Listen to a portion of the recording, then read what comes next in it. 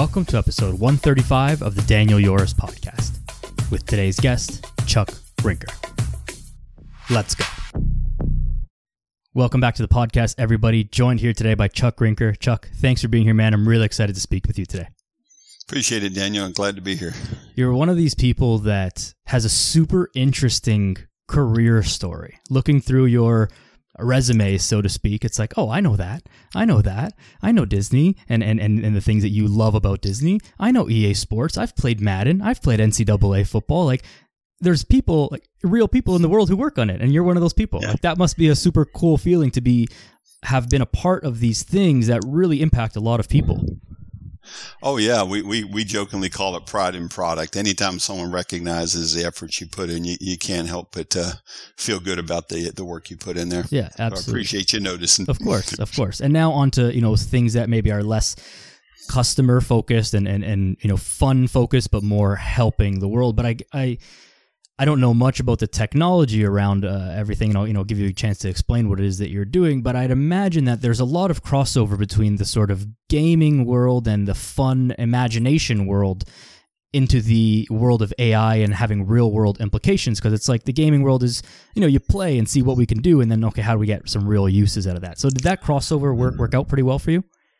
Oh, actually, absolutely. And not to sound a little too condescending, but they're all one and the same. That's exactly how I got into this, to kind of add to that little background and interest. People are usually even more surprised not to find out that I directed the EA Sports football titles, but to find out that I actually grew up a cattle farmer. Oh, so wow. How does a cattle farmer become a human AI expert? But no, ever since I was a kid, I was really intrigued by automation and what things could happen that weren't the manual hand labor I did my whole life, which is a good ethical tool. I wish everybody would be forced to work a farm for 5 years or so. I think they'd take a different perspective on life. But that being said, I've always had this interest and intrigue on how things work. How do things work? And Mattel came out with this big track back in the day when you could teach this little 6-track space rover how to drive around your floor and stuff. And I was taking it apart. Didn't always figure out how to put them back together, but I could get them apart. So as I moved forward, we were living outside of DC. I started getting into military simulation. I did a lot of military simulation work, teaching some of our troops how to use technology. Then I got into that, led directly to some of the gaming knowledge. I did a lot of work with NASA as well on some spaceborne systems. Also, there was a lot of training systems involved. And then that naturally led to games, because we were just doing military gaming, but I wanted to do something a little more entertaining, a little more fluid. So we started building sports titles. I did a fighting game, and of course that ultimately led to the football titles. I got farther and farther into that, and then about 20-something years ago, I said, we've done all this great automation. What can we do to make this a little more different, a little more commercial, a little more, I'll call it, for the betterment of different things besides just entertainment. So we started New Media, and New Media was a consulting business doing engagement work, which ultimately led to Personas. And Personas is where we're today, which is the ideal of what takes a personality, what makes Daniel Daniel. It's not only just how you look, it's how you head your response, your nods, your mannerisms, but also what's between your ears. What do you know? What is your knowledge base? How you deliver that? How do you communicate? All that is a personality.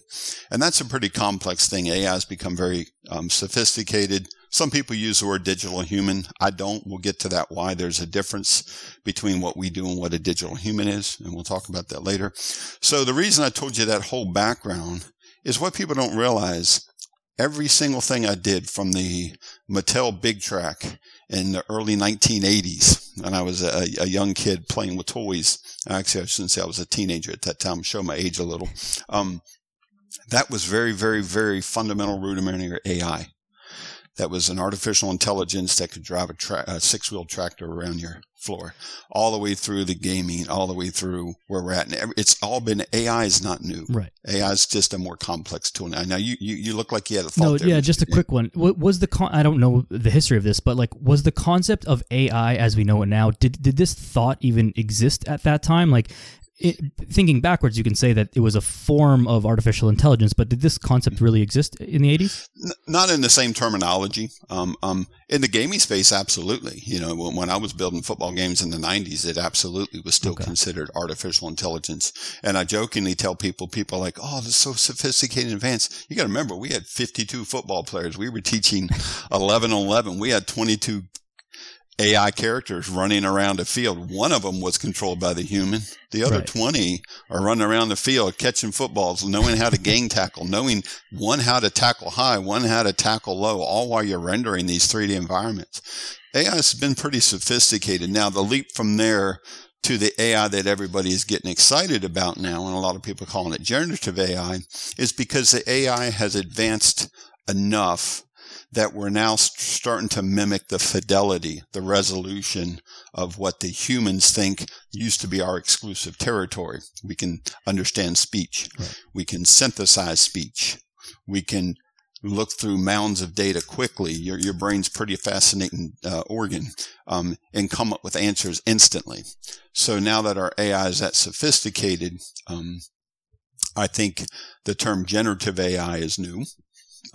Being able to generate realistic things. But the concept of AI and the term AI has been around probably as long as much of your audience, and I'm not trying to judge them, I don't know, but based on your age and my age difference, has been around probably as long as your audience has.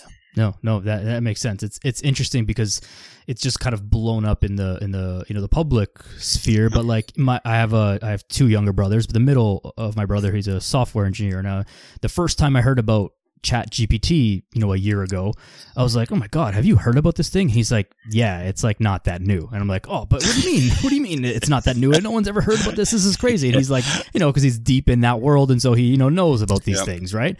But, someone who's been around for longer and been deeper into it would be like, yeah, ChatGPT, like, whatever, that's nothing, right? Yeah. Well, everybody hears these old stories. There used to be a game way back in the 80s, it was a text-based game. Everybody plays these MMOGs, these multi-master player online games, these fantasy games. And there was a game called Eliza. And everybody here probably doesn't know, but I challenge your audience to look it up. It's in it's in Google, Eliza,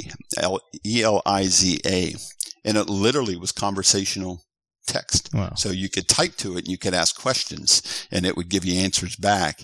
And it was like this psychiatrist, and it was using like very vague responses and all. But at the end of the day, it was kind of that whole, you see it in the movies, the Turing test is what they call it. Right. If you're talking to something and you can't visually see them, is it human or not? What is that test?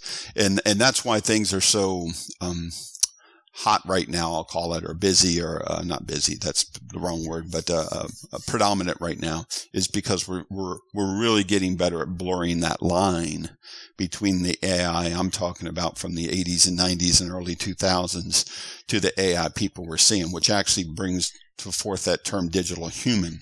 Now people are using it, and there's a lot of deep fake type technology. Mm-hmm. You can deep fake voices. You can deep fake Dre's singing voice. You can deep fake what people look like. But at the end of the day, they're trying to recreate a human and fool you into thinking it's a human. We like to tout AI personalities because our goal is not to replace a human. Our goal is to say, hey, you've got all this wonderful technology. You like generative AI, like electronic health records for the health system, like all this data you get for, direct, knowledge base that pertains to what you're interested in, and all this technology that can scale, productivity is hidden behind, like your brother, who's a software engineer. It takes a pretty trained soul to take advantage of all of it. And what we're basically telling the world is, wait, time out, guys. We're at such a point in history that our computers are sophisticated and our artificial intelligence is sophisticated enough that let's stop thinking about how to teach Daniel yours how to use all this great technology. We can make that more and more invisible by teaching technology how to communicate like you and I have naturally been doing for hundreds of thousands of years, probably a couple million years, depending on your view on human history. Might even be farther than that. So our units are set up so that we create a human layer, a user experience layer So if you speak Spanish or French, we have a patent on sign language if you're a member of the deaf community. How do you communicate? And you might have a knowledge up here, but how do you communicate with a cultural diversity that makes people comfortable, that can be empathetic to the different groups you're trying to reach, that can make it so that there is, and I call it invisible technology. We can speak Spanish, French, 148 languages. We can have non-binary characters. We can have females. We can have males. We can have signing characters that can sign. And then all of a sudden that opens up this big world of whatever information you're trying to digest can, and whatever productivity you're trying to scale within your organization or your personal life. You can now do that with, think of it as we used to use the word personal assistant, which used to be, a little Android type phone or a little BlackBerry and Blueberries if people are back from the BlackBerry days.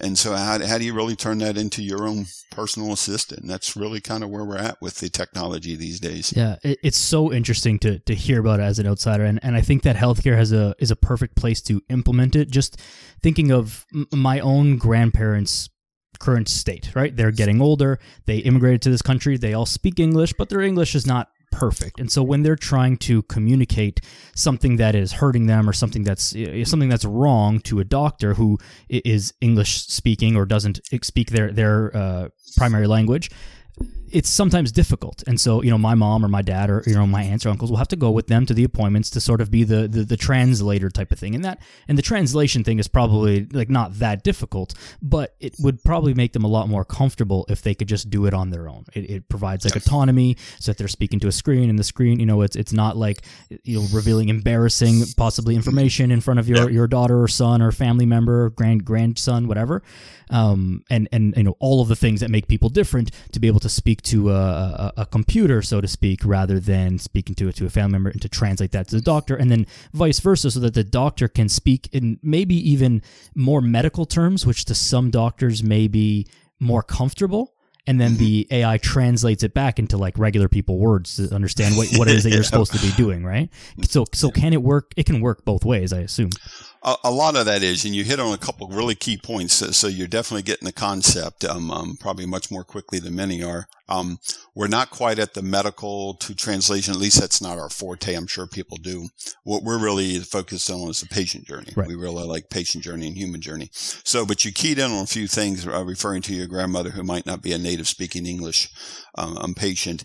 And even though many hospitals do have translators, not all hospitals have the resources, and usually have to track them down or hunt them down or go make a phone call, and then the person coming through the door, the patient, doesn't know where to get that information. So what we do is try to be a front and center experience where we can deduce what that person is, make them feel comfortable, make them feel welcomed. They're usually in a high stress environment like a hospital, or they're going through a horrible disease state like cancer or something like that. And that's not where their mind is. It's not on technology. So to be able to walk into a facility and say, "Sprechen Sie Deutsch," and all of a sudden it says, "Wie geht's," and starts greeting you and conversing with you in German, and then allows you to say, "How do I get to the pharmacy?" in German, or "I've got a 2:00 appointment with, the phlebotomy lab, I need blood work," or whatever. And for them to not only understand where they need to go and to be able to understand that language, but not even that, they don't even need to know how to. What if they don't know where they want to go? Like, our systems have the capability of someone walking in the door and going, "Someone told me I need a blood test done."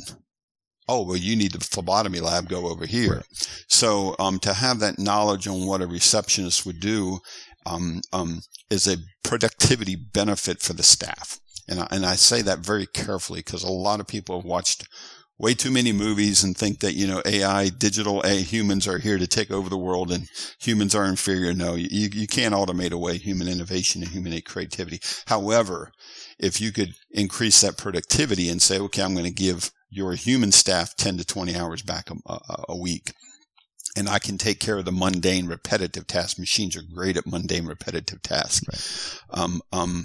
That would increase everybody's productivity. That would allow those one-to-one human connections that need to happen to take place without the tremendous burden. I know on the U.S., we do a lot of work in the NHS in the UK as well. The burden on the healthcare staff is getting worse and worse almost by the day, by the week. It's just horrible. And to be able to help relieve some of that burden and give those frontline workers a little breathing room and a little bit of ability. And I stress that because, that go back to that fear mongering that many people get from the AI world. I'm one of these guys that go, AI is awesome, but it's another tool. Mm-hmm. Nobody yelled and screamed, well, actually, that's not true. But, laptops versus manual typewriters. Nobody yells about laptops being a productive. Ooh, you put typists out of work. Well, yeah, but we had a productivity increase, and nobody's complaining that we've put typists out of work because you have a laptop.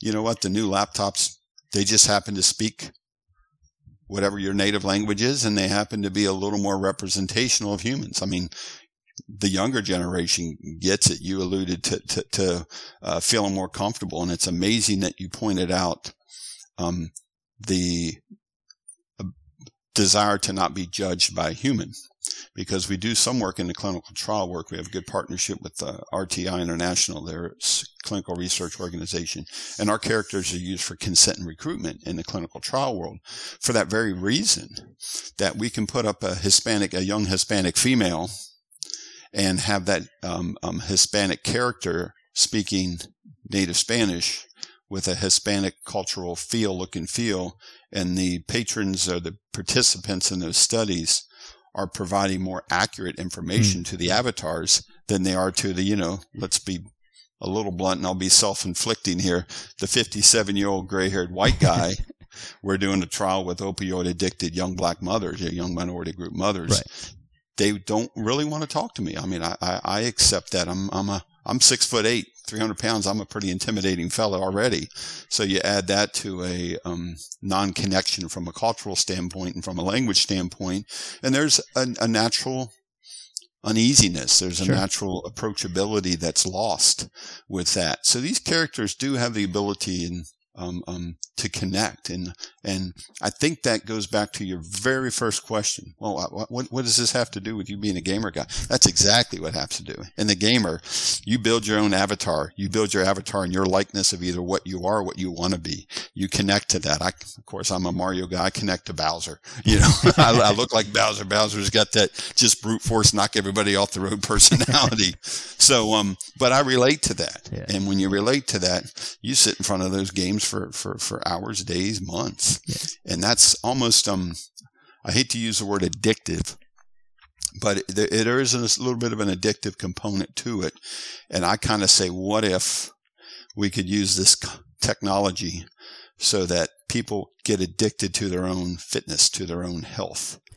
Yeah. Give them that assistant, break down that communication barrier and make it engaging, make them feel comfortable, make it feel approachable, make them feel represented, and then make them want to do that, make them break down that stigma behind, the piece. So that's where we're at. Yeah, I think the discussion around efficiency is super interesting and kind of what the focus should be on, because I've heard the arguments as well as like, oh, this is going to take away so many jobs. And it's like, well, maybe, but maybe it's just going to allow people to do better at their job. Like, do we need people at the hospital who are directing you, the blood lab is this way, the pregnancy ward is this way, that's a very low level of work, and maybe there's a place for that, but then the people who are currently doing that can spend that extra time doing something that's a little bit more important. Absolutely. Scheduling appointments, dealing with patients, making people feel comfortable, like these kind of things that are a little bit more important than just, menial tasks. And so this whole concept of efficiency,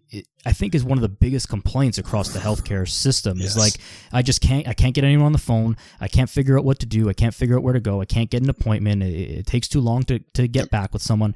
The actual care side of things is a different thing, but even still, as maybe not with your avatars, but other AI systems that are actually working with the doctors in the medical side of things, it's like, if it opens up, if it takes away some charting time or some admin work that the doctors have to do, then they can spend more time. Instead of 7 minutes with each patient, patient, they can now spend 15 minutes with each patient. And how is that going to change patient outcomes?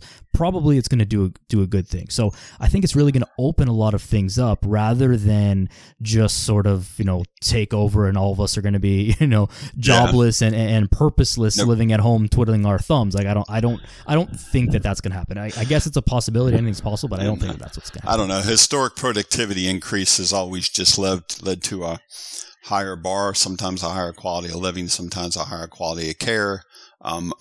You keyed in on a few things, and it's not really my forte, but I deal enough in the AI space to know things like my wife's a 2-time breast cancer survivor, and to have AI to be able to create do better diagnostics mammograms than most humans can be, at least more consistently. Mm-hmm. To have you mention the charting, the documentation required by our healthcare professionals, our HCPs, are burdened tremendously by that. And there are a lot of dictation systems that are trained specifically on medical terminology and healthcare terminology to help alleviate that, which gives the doctors more time to spend with patients. And you remind me of a funny little story I typically tell people about the healthcare. And this is another one of those Googleable things. I'm not just making it up. But way back in the day when the stethoscope was first invented, there was a certain portion of the physician community that resisted the stethoscope. Oh, you're trying to replace the human ear. It's not sensitive enough. You're going to destroy healthcare. You're putting our patients at jeopardy, blah, blah, blah. And now you can't find an HCP, whether it's a nurse practitioner, a doctor, anybody, a phlebotomist. You can't even survive in the healthcare system without a stethoscope. But that was deemed a tool that was going to take healthcare jobs away when it was introduced. So yeah, it is a leap. It's a big leap in productivity. It's a big leap in what we call the uncanny valley. Have you ever heard that term? No.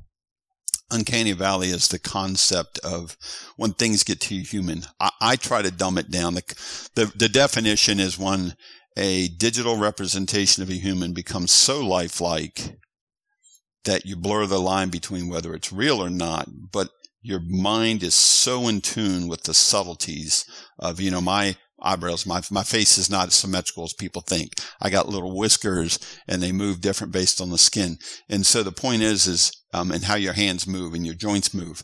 There's so many subtleties that you and I as human are so keyed on. We can see, oh, that's human or that's almost human, but it's not quite human. So it becomes creepy. Right. So the uncanny valley is this, well, it's too realistic, but not real, but it's not human. So it kind of drops off this cliff and just creeps people out. I call it the horror film. When you watch a horror flick and if there's a human form, but it's just a little different, their eyes are a little too big, or their neck turns 195 degrees backwards. It doesn't quite, and you just know, well, there's nothing physically wrong with that, but it doesn't do what humans really do. And so it creeps you out. And so when you look at the belief, our approach with this, what we call human communication, not human replication. We're not trying to replicate humans. We're trying to communicate. But we communicate naturally with other humans. So we do have a human form. And that's the beauty of the gaming industry and what we learned about engagement in the gaming world. So our characters do resemble a little more animated characters. We've done work with Disney. We've done work with Wrangler. We've done work with a bunch of Fortune 500s about creating a brand image and a character image that resonates and that is approachable and empathetic to your population, but it's not human.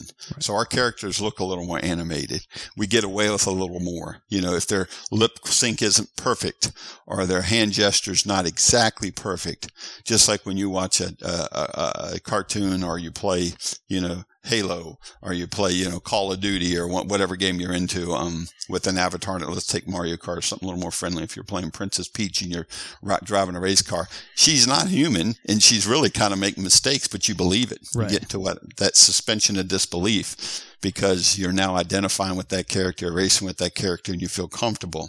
So that's really the psychology behind our digital personalities, is based on the psychology of how the world perceives gaming characters, not how the world perceives humans. Right. I guess there's also something to the fact that if it looks more cartoonish, let's say, you don't have an expectation that it's human because it's very obviously not human, and so you just the flaws, so to speak, are just whatever. You don't notice them because you're not expecting it to be human versus something that is like intended to be human. You can pick up on those little things because you're like, this is close, but it's not the same thing versus a cartoon character, right?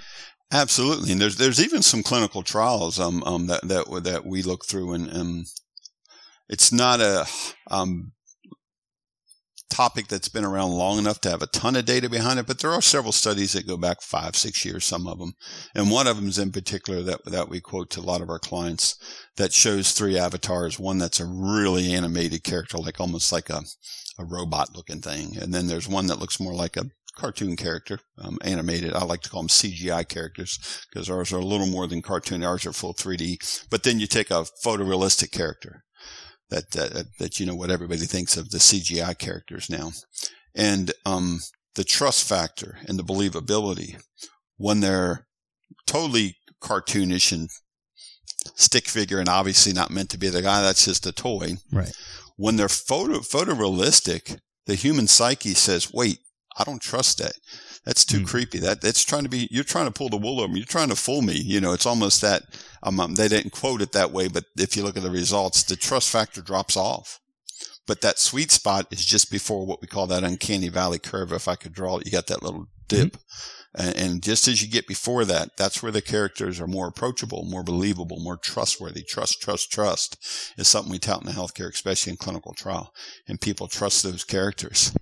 And it's an interesting psychology on how humans perceive rendered and animated characters. Yeah, absolutely. And I'm sure this is going to continue to like advance. And I wonder if we'll ever get to a point, if it will make sense to get to a point where the photorealistic avatars become so real that they are the way to go, or if it will always kind of be in this sort of like mid-range type of, I know it's not real, but it's human enough that I can kind of speak to it and understand it. I think there are a lot of companies, we started that way, quite honestly, in full disclosure. Everybody makes mistakes. Sure. We started that way, and we had 80% of our clients going, this is cool. But then 20% of the customers were going, this is creepy. So we backed off of it. So we went that route. I think we're closer than people think. Deep fakes are already there. Yeah.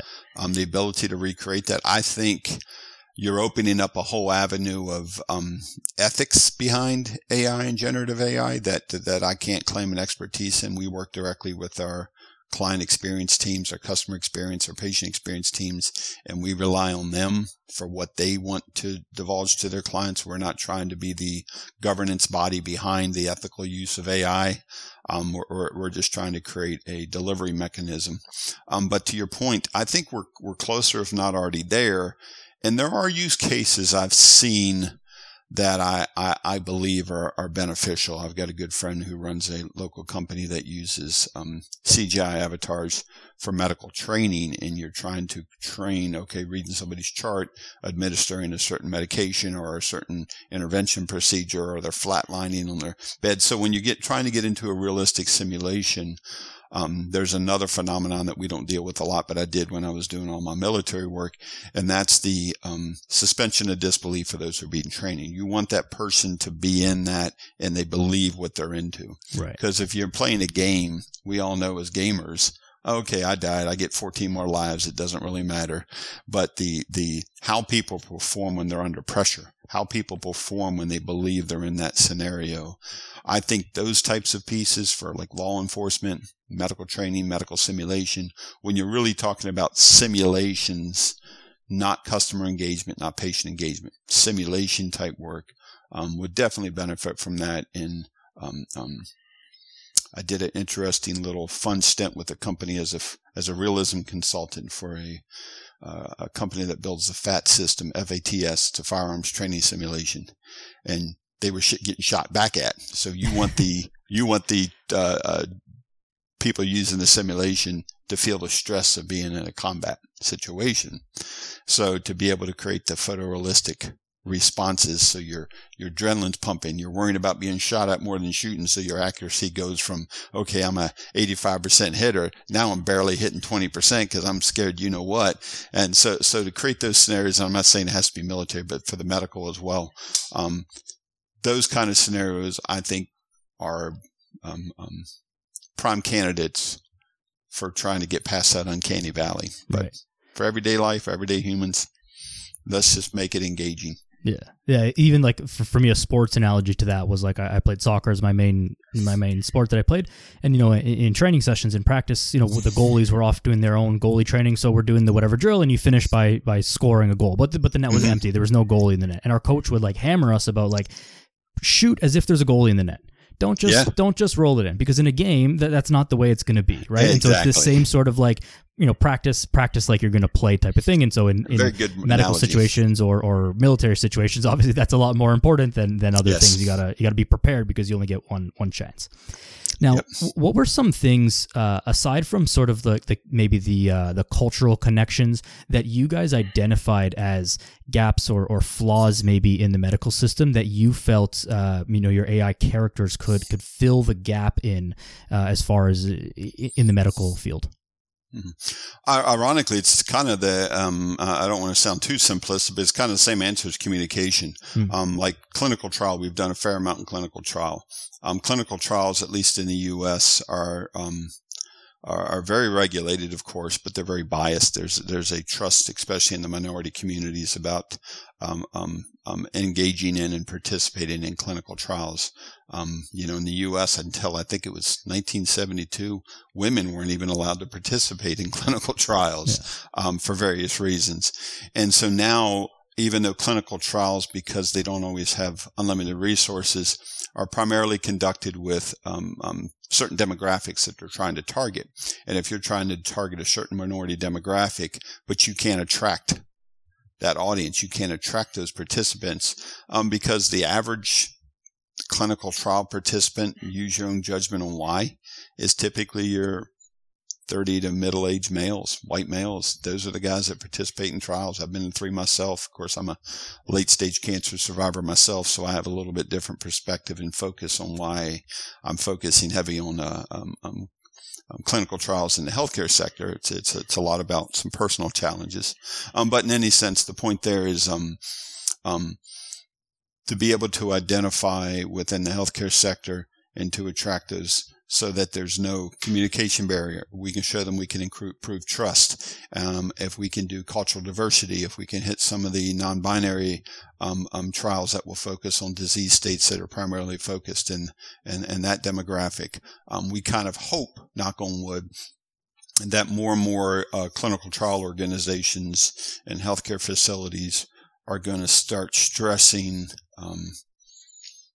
the patient perspective. Look at everything from a patient perspective, not just this is the efficacy. This is a more efficient drug. This is a more effective drug. Here's how we get more patients in and out. Here's how we get better returns on our hospital expenditures. Here's how we minimize our operational expense at the hospital, and start thinking less about, just how do we make this scale and profitable, but how do we address the mental state of the patient journey? Trust me, I know all too well firsthand. When a doctor tells you you're late stage cancer and have a pretty damn good chance of not being here in a few years, you got different stuff going on in your mind than what's the most efficient way to check in at a hospital, or what's the most efficient way to, find some clinical trials that might help you out. You really just are in a different mental state. So we really want to stress, to your point about where are some of those application areas. And I think that's a place for, we call it personas with a purpose, personas with a heart. How do you take this personality engine that we really derive from the gaming space? As a matter of fact, our renderings, Unity game engine, we don't make bones about it. We've built a lot of our technology on top of the gaming technology. My CTO was an ex-Madden programmer himself and had worked on some Wimbledon systems and all. So we're really a bunch of gamers. And we say, hey, if we can attract 10 million gamers, why don't we attract 10 million customers or patients? And so that's really where we're focusing our efforts. I'd imagine, though, that the implementation of this would even end up increasing profits and revenues in hospitals, because you're increasing efficiency. Like I don't know these stats, but I would imagine that there's some truth to what I'm about to say is that like people who are part of minority demographics, and name your minority, are less likely to even visit a hospital because they are uncomfortable. Let's just put it at that. And that's a whole hours of discussion that I don't think we need to have, but like I think that's at least close to the truth. So if we can eliminate some of that discomfort by using avatars that are more like these people, then they're more likely to visit the hospital, which it's a weird thing to talk about, like, oh, it's increasing the profits. Like I don't want anyone to have to go to the hospital, but the truth is people get sick and people need to access the healthcare system, and that's what it's there for. So if they're foregoing going to the hospital because they're uncomfortable, that's a poor thing, and then they end up, their health outcomes are worse. So if we can get people into the hospital when they actually need it and remove some of those barriers, that's going to get more people through the doors. It's going to actually increase the profits of the hospital, and more importantly, help more people, but more effectively than they're currently being helped, because they're just ignoring access to things that can help them.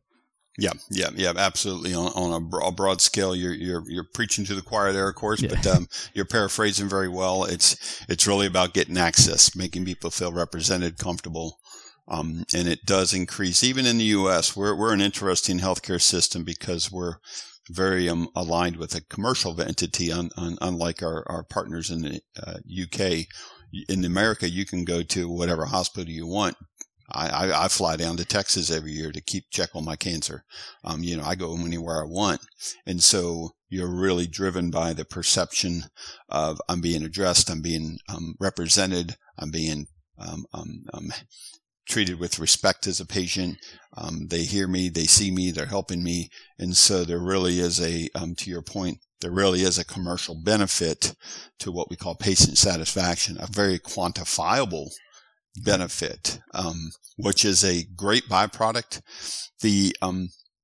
I'll call it a struggle. I'll be honest. The struggle we have, at least in the U.S., and I'd like to hear your opinion on how it is in Canada with a single payer type system. In the U.S., since it is voluntary, no one says you have to go to the hospital. No one says you have to go to any hospital. So, within our system, we're very, I'll just say it, and I'll get myself in trouble with some of my clients, probably very conservative. They're driven by protocols for variety, for good reasons. You have to, there's the motto of do no harm to your patients. But what does that really mean? Okay, I'm gonna not risk that 3% chance that I'm gonna do you harm, but I could help 97% more people if I took that risk, know. Right. So where's that line? And we tend to err on the side of overly conservatism, I believe. And so it's really hard to get hospital systems, healthcare systems, private practices, clinical trials to think outside that box and to really, I know that's a cliche term, but to think not, how do we avoid this pain? But look at the upside potential. Right. So it's really hard to get some of those use cases and those proof points, and people are more likely to go, well, unless you can prove that you're going to make this better, and unless you can prove that you're going to increase my profits, or unless you can prove through outcomes that you're going to improve the quality of life for my patients or decrease the morbidity rate, you got to have those proof points. But for a technology as new as AI, or at least generative AI, and the AI as we see it today that has this massive potential to recreate human personalities and to be that engagement tool, that's not out there. So we really spend the majority of our time educating and informing, which quite honestly, and I appreciate it, Daniel, which is why we're actively trying to get me to some of these podcasts and all, and try to get people to hear and go, you know what, maybe we should think a little different, because the upside potential is astronomical. If you can increase your profits, increase the quality of life for patients, and increase your outcomes and decrease lives, I mean, pardon the French, but who in the hell wouldn't want to do that? Yeah. But there's such a resistance because of that mentality. I think that this again just comes so much back to increasing efficiency in the whole system. To your point about comparing to the Canadian system, I don't think it's that different. I think the standards of care, what they're supposed to do for X condition, are pretty set in stone, and they're conservative. They're on the safe side of things, and probably for the best across a large number of people. However, as we know about averages, like nobody fits the actual average, and so who does that treatment plan really help? Well, it helps it sort of helps a lot of people, but there's a lot of people on the fringes of that average who are not being well serviced by whatever that treatment plan is. And so if we had more time created for the doctors and for the entire medical team and system to better individualize care, then that would create better patient outcomes. And so I don't really see a valid argument like against that. So you're right that it's probably not something that people really think about, and we think about, oh, the scary side, AI is gonna like take over, and the companies are gonna program this to make sure we all die, or some conspiracy theory craziness. You know what I mean? It's like, yeah, I mean, I guess anything's possible, sure, but let's also live in the real world a little bit here. So just increasing the efficiency and the work capacity available of the doctors, the time they have to give care to you and give more individualized care. I think that's really like the take-home message that people should be thinking about here is like, hey, that treatment plan that you always give didn't work for me. And then the doctor just says, well, that's all we can do. And you're like, well, but I heard about such and such. And it's like, well, that's not really, we don't do that here. And then in our system here, when you get that, oh, we don't do that here, that also means we don't do that anywhere here. That means now you have to leave the country to go and find someone who will do that, which becomes very, very expensive and very, very difficult, right? Because they're all doing the same thing and all, because that's the way the system is here. So, again, increase the efficiency, allow the doctors to do more of what they're good at, which is treating people, and less of like the stuff that's just taking up their time that is also necessary. Right. Nope. Couldn't said it better myself. And I don't have as much visibility into the Canadian healthcare system as I probably do the NHS, but it sounds like there's a lot of parallelisms, and you spoke very well. And some of the items you mentioned there do resonate in some of the challenges that we're facing at the NHS as well already. Yeah. I don't have much insight into the NHS, but I would imagine that there's a lot of similarities in all kind of like publicly funded systems that are around. Absolutely. What are some of the drawbacks of this whole system, if any? And are the drawbacks or the negatives just due to like not enough time has passed and like the technology will catch up and close the gaps, or are there legitimate things that we should be concerned about or worried about at all with this? That's probably a whole podcast in itself, and a lot of it's out of my expertise. But some of the immediate drawbacks I see outside of what I just mentioned, it's so new, and healthcare in particular, we're seeing some more entities embrace it that are on the commercial side. They're a little less risk adverse. They're a little more willing to roll the dice. We did some work with Wrangler and the Seattle Mariners and stuff like that. And, they're out, out there just trying to get attention, which is good. So that's raising awareness. I think the negatives that you're seeing in my mind is, we have a relationship with Gartner, but Gartner publishes what they call a hype cycle on a bunch of different technologies. Hype cycle in the emerging tech includes the AI. And I think they frame it up much better than I could, which is why I'm quoting them.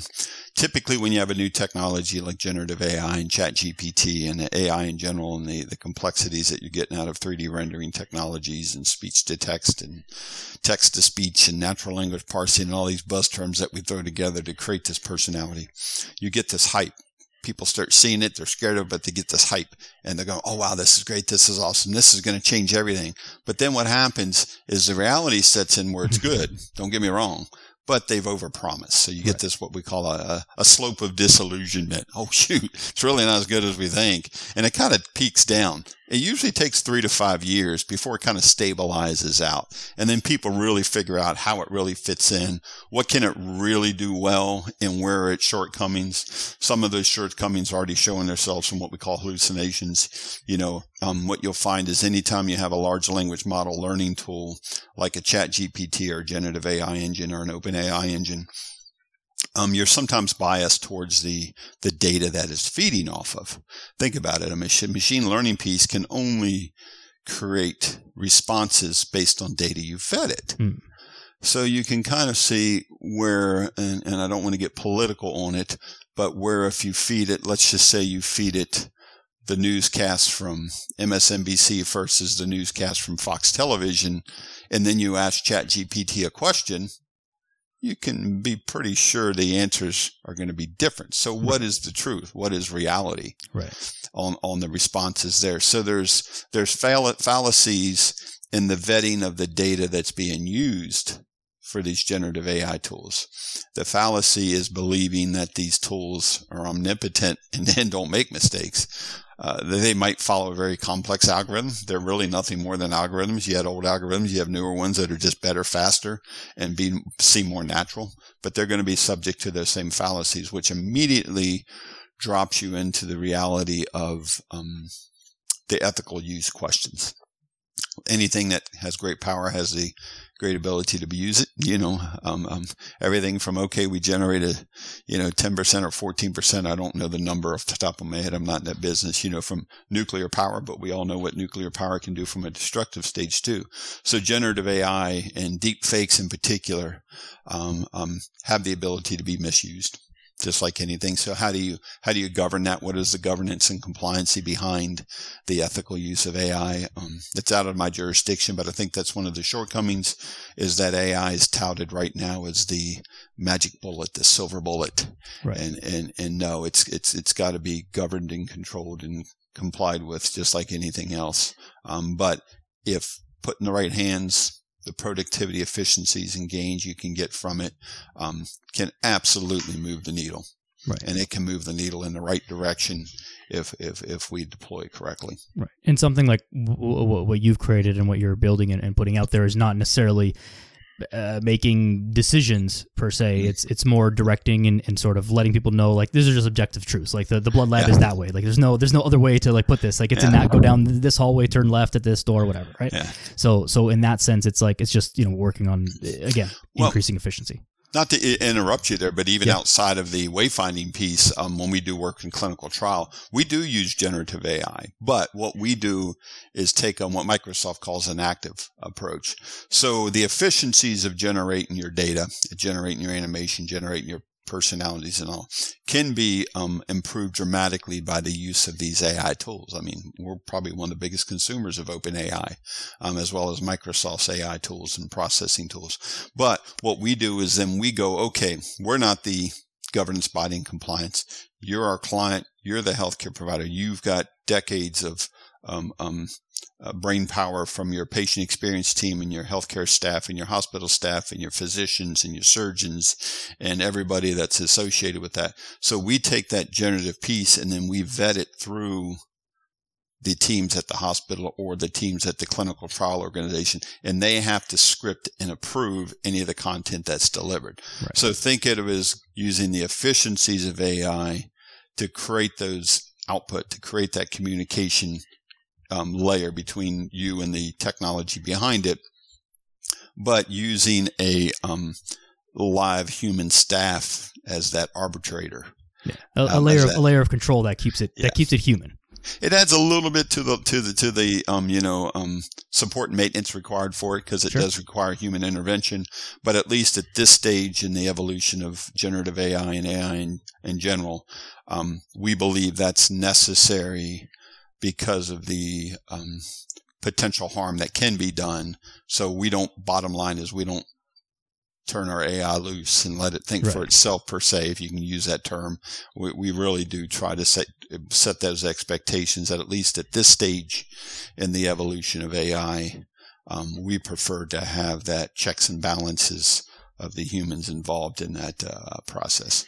Right. And as someone who knows very little about this, that seems like a very logical and good thing that people should be doing. So it makes a ton of sense to me. Chuck, as we're kind of getting to a close here, what is coming up next for Personas? What are you guys really focused on? Like, what is, priority number one, and sort of and then what can we expect in the next maybe 5 years or so? It'd be kind of fun. What we're really doing is we've grown this personality engine, which we call the Personas engine. And we believe heavily in that. But because it is so new, we're building these solutions. Like you said, the healthcare solution, the wayfinding solution, the clinical recruitment solution. I think we're doing some airport wayfinding, some general product specialist type stuff. But as a general rule, we're focusing on that healthcare sector. So what you can really expect is, as we get traction, improve that platform, our ultimate goal in that 3 to 5 year frame is to, if you're a software guy, your brother would know this. They use this term dog fooding, which means you're building your own solution using your own technology stack. So you're feeding yourself, basically. So we're really building these solutions, these specific solutions like the Wayfinder or like the clinical consent or clinical recruitment piece. We're building that with our own personality engine. Now, we know we're not a big company. We're not going to dominate the world. We don't want to dominate the world. But what we do want to do is to be able to go and say, okay, if we can prove the benefits of these communication layers, and this is going to improve the interaction, the human technology computer engagement piece, and will help scale that human experience. We know that someone that does visitor management systems or someone that does, retail marketing or does a trade show or is a vending machine, and you want to figure out how to, be able to ask someone to, hey, I want a large venti latte with almond milk and an extra shot of vanilla. That's a conversational thing we're so used to asking at your local coffee shop, but no one can really do that in an automated fashion. Not that that's a great example, but the point is, eventually that personality engine, we want to turn over to the world and to have people that want that same type of user engagement that we're showing in the healthcare world for whatever market and vertical they're in, then they would be able to utilize that. Just like the evolution when internet first came around and everybody was running bulletin board systems. I don't know, I'll show my age again. And everything was text-based. And every once in a while we had this big epiphany where, you could show a static graphic. And you start opening up this internet. But then they developed this HTML language, and all of a sudden everybody's able to build experiences on top of this HTML layer, which is really a user interface layer. We want to be that user interface layer for the AI avatar evolution, right, to how people now interact. I now don't have to use my mouse and click on buttons. I can talk. Right. Who's doing that right now? That's what we want to be. Yeah, no, it makes a ton of sense. And, even as I think about what you're saying in my own world application is like, when I coach people, there's only one of me. So I can only talk to one person at a time. I can only be in one place at a time. I can only do so much. But the way to scale, again, business stuff is how do I duplicate myself? Well, if I had an AI avatar of me that I train to speak in the way that I speak and whatever, to answer basic questions, to answer admin type questions, these kind of things, schedule appointments, those stuff, that's it's not really the best use of my time, but I still have to do it. That would be a great way to scale my efficiency so that I could focus more time and effort on the things that, I actually have to do myself. So, and that would translate across every industry. I can't imagine a thing that wouldn't help, where it's hey, if you just get something to do this basic stuff that it can do, you can spend more time doing stuff you actually care about. You're absolutely correct. And we actually did a piece like that with UNC where there was a clinical psychiatrist that handled a certain number of patients. And when they were, checking my caloric intake, checking my weight every day, as long as you knew that, okay, well, you know what, you're taking in more calories than you're burning, you have a standard response. Exercise more, stop eating so much. But those were in the realms of what you would expect to answer. Right. So we would generate those responses automatically. We would sit with the clinical psychiatrist and then came with a bunch of more complex rules, but create those rules. But then when you got out of that pattern, you would schedule that intervention. So to your point, and I'm only saying this because I love your use case, and we've done that. It's not only, hey, I want to book a appointment. I'm a fitness trainer and I want to book a new client. You could actually go in and say, okay, now here are the rudimentary pieces we're going to do with my class, right, or my students. And as long as you're staying within the realms of what we call normalcy, you can automate that type of response. Okay, today we're going to do this types of fitness. We're going to focus on core today. We're going to focus on upper body. We're going to do, and I apologize, I don't know your industry like good. You do. And then go, well, wait a second, something's not going on here. You're showing this data and this data, and that's not lining up. Wait, you need my expertise now. This is when I come in. And in the clinical world, it helps scale the clinical psychiatrist's ability to handle more patients. Right. So that's a good example of not trying to replace a physician. It's trying to allow that physician to scale their expertise within a population by eliminating what we'd consider the normalcy and let her focus on the complex cases that required intervention and some deeper digging. Yeah. No, wonderful. I mean, again, I think the crux of this conversation is just that efficiency is the key. And if we can increase efficiency, then we can allow humans to be more human and do more human stuff, which is good for everyone. So well spoken. Thank you. This has been a super interesting conversation. I could sit here and ask you questions for hours about AI. It's fascinating to me, and I'm sure it will continue to get more fascinating. But I think we've left people with a lot to think about, and also being respectful of your time as well here, Chuck. Is there anything you want to let the people know about, contact info, that kind of stuff? I'll put it all in the show notes, but if you want to kind of rattle it off here for people, I do. I mean, the best place is just go to, you can kind of, personas.com is the overall engine. iHealth Assist is where we like to direct people because we're really passionate about our healthcare play. So the letter I with health and ASSISST, iHealth Assist, is where I'd go if people are interested in how this is helping the patient community.